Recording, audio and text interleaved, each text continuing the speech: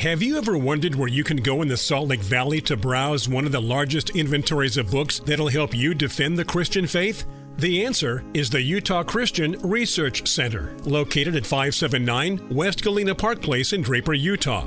The center is open Wednesday through Friday from 10 a.m. to 5 p.m. and Saturdays from 10 a.m. to 3 p.m. For more information, please visit our website at utahchristianresearchcenter.com. utahchristianresearchcenter.com. Viewpoint on Mormonism, the program that examines the teachings of the Church of Jesus Christ of Latter-day Saints from a biblical perspective. Viewpoint on Mormonism is sponsored by Mormonism Research Ministry. Since 1979, Mormonism Research Ministry has been dedicated to equipping the body of Christ with answers regarding the Christian faith in a manner that expresses gentleness and respect. And now, your host for today's Viewpoint on Mormonism.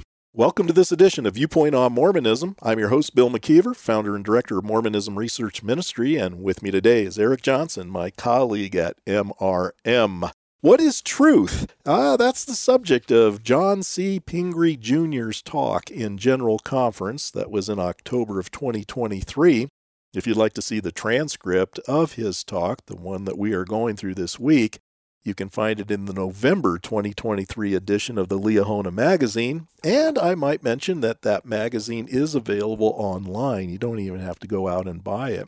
Well, the topic is eternal truth. Our need to recognize truth has never been more important, he says, and we certainly would agree with that. Where we disagree are the sources that Mr. Pingree points to for what he thinks is eternal truth. He's made a lot of statements that I think can rightfully be criticized, but today we're looking at the subheading titled Understanding Doctrine and Policy.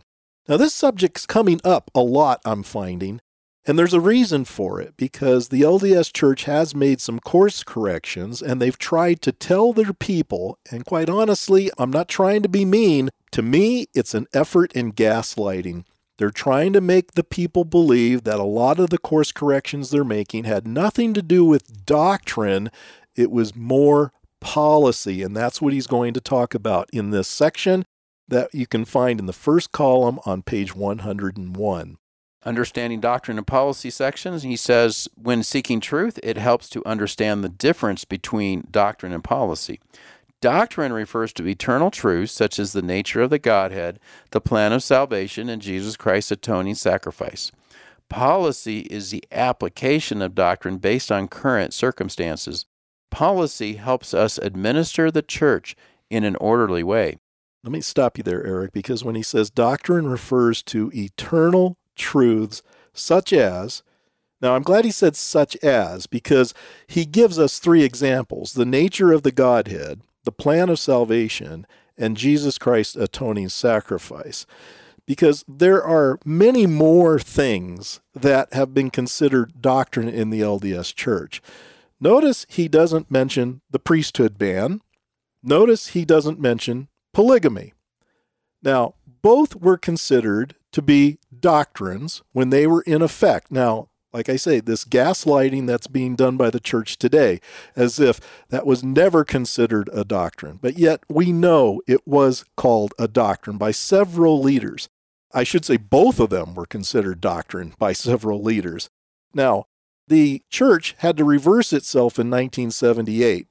Based on what Mr. Pingree is going to say later on, I have to wonder, did he think, or does he think, that the ban on those of African heritage from holding the priesthood was a mere policy, and therefore it was okay for the church to change course in 1978? Or is he merely separating what he thinks were the speculative ideas for why they had the doctrine? We've talked about this many times. Even though there is a statement, a First Presidency statement that came out in the 1950s, that tied not only the priesthood ban as being a doctrine, but tied it together with the reason for it, which in this case was mentioned specifically, the behavior of premortal spirits, which has been taught by a number of leaders. Now, today, the LDS Church doesn't want to consider any of that. They just kind of lump it all as speculation. But was it true? Was it eternal truth? It seemed to have been taught that way in the beginning, but now, of course, they're walking away from that. He continues and says, While doctrine never changes, policy adjusts from time to time. The Lord works through his prophets to uphold his doctrine and to modify church policies according to the needs of his children. Unfortunately, we sometimes confuse policy with doctrine. If we do not understand the difference, we risk becoming disillusioned when policies change and may even begin to question God's wisdom or the revelatory role of prophets. Now, Bill, you commended him for giving 3 examples for doctrine, but notice he doesn't give us any examples for policy.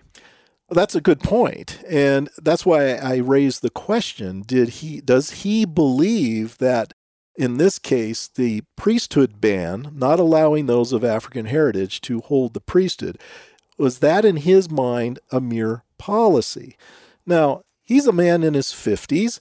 He was around, you would think, when all this was going on. He may have been a young man at the time, certainly. I can only assume he probably remembers a lot of the publicity and such around that change in 1978. But I don't know where he lies in that. Did he think it was a doctrine? Does he think it was a doctrine? Or did he always think it was a policy? Does he think it was a policy to this day? I think he'd have a hard time defending that, but that's what he may be thinking. It makes me wonder if he could be convinced that, let's say, and I'm using this as an example because it's so clear, if he could be convinced that the early church leaders taught it was a doctrine and even said in a joint statement that it was a doctrine, would that cause Mr. Pingree to question God's wisdom or the revelatory role of prophets? I want to question him on what he says when he says the Lord works through his prophets to uphold his doctrine and he has it italicized, to modify church policies according to the needs of his children. That sounds quite convenient, according to the needs of his children. But let me give you one policy that was changed in recent years.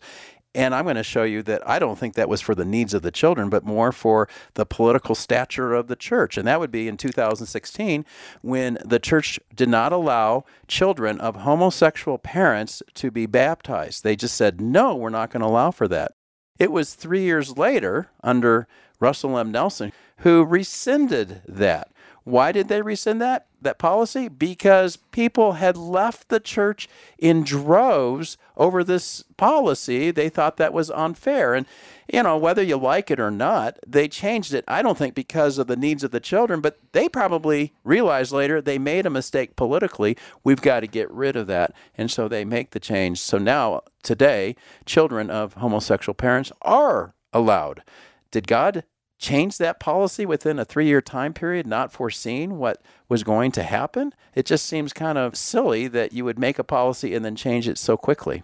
I have to admit, I have not scoured every conference transcript from October of 2023, but we do know that it was Dallin Oaks who also gave a talk in this conference, and he also makes reference to the fact that doctrine is not to be changed. So at least 2 times we know in this general conference that thought was brought to the forefront.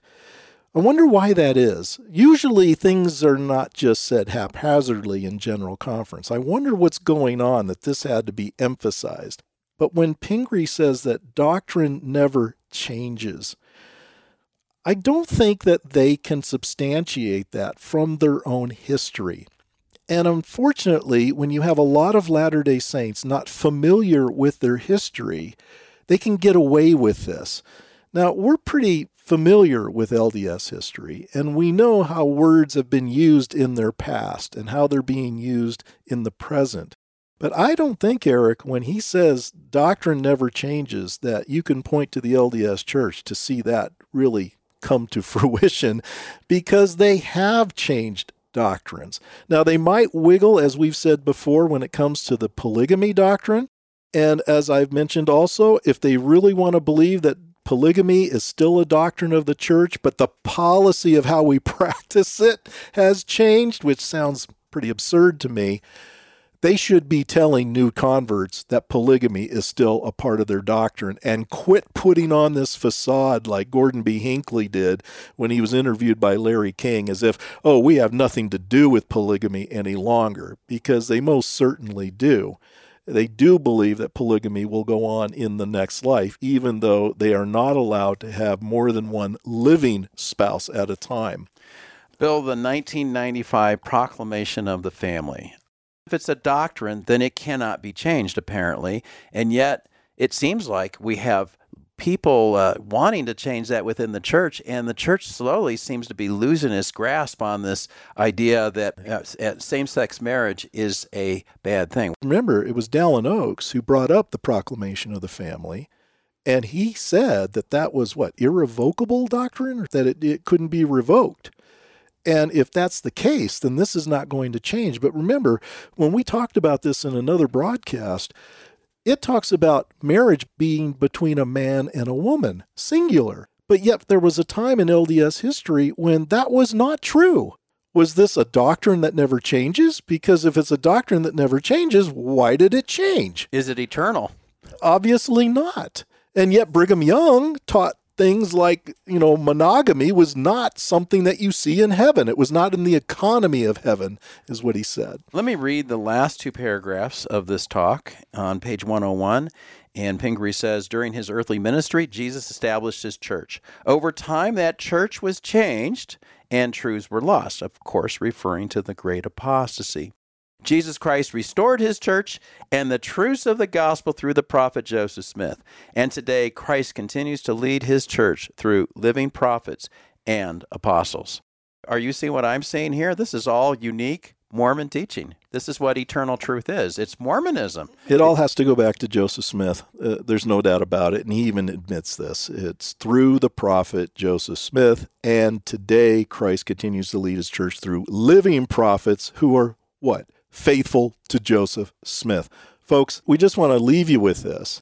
This is not a good source for truth. Historically, Christians have found solace. They have found faith. They have found comfort in the Bible.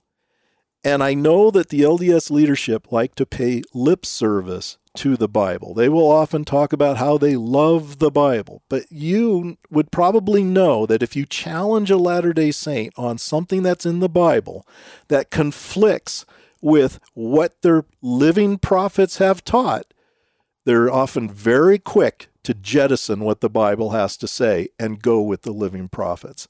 This is not a good source for truth. Now, many former Latter-day Saints have come to see this. They've come to see that the church is not true, that Joseph Smith was not a true prophet of God. He was not giving truthful doctrine in many of the things that he said. We have a genuine concern for the LDS people, and this is why we do what we do. It's not because we have animosity towards the LDS people. It's that we see them placing their trust in truth claims that just are not true.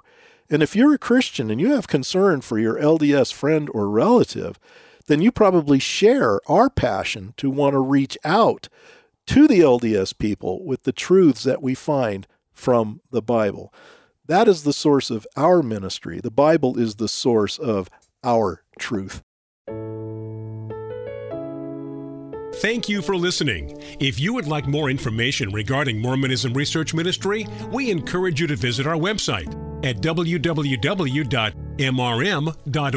where you can request our free newsletter, Mormonism Researched.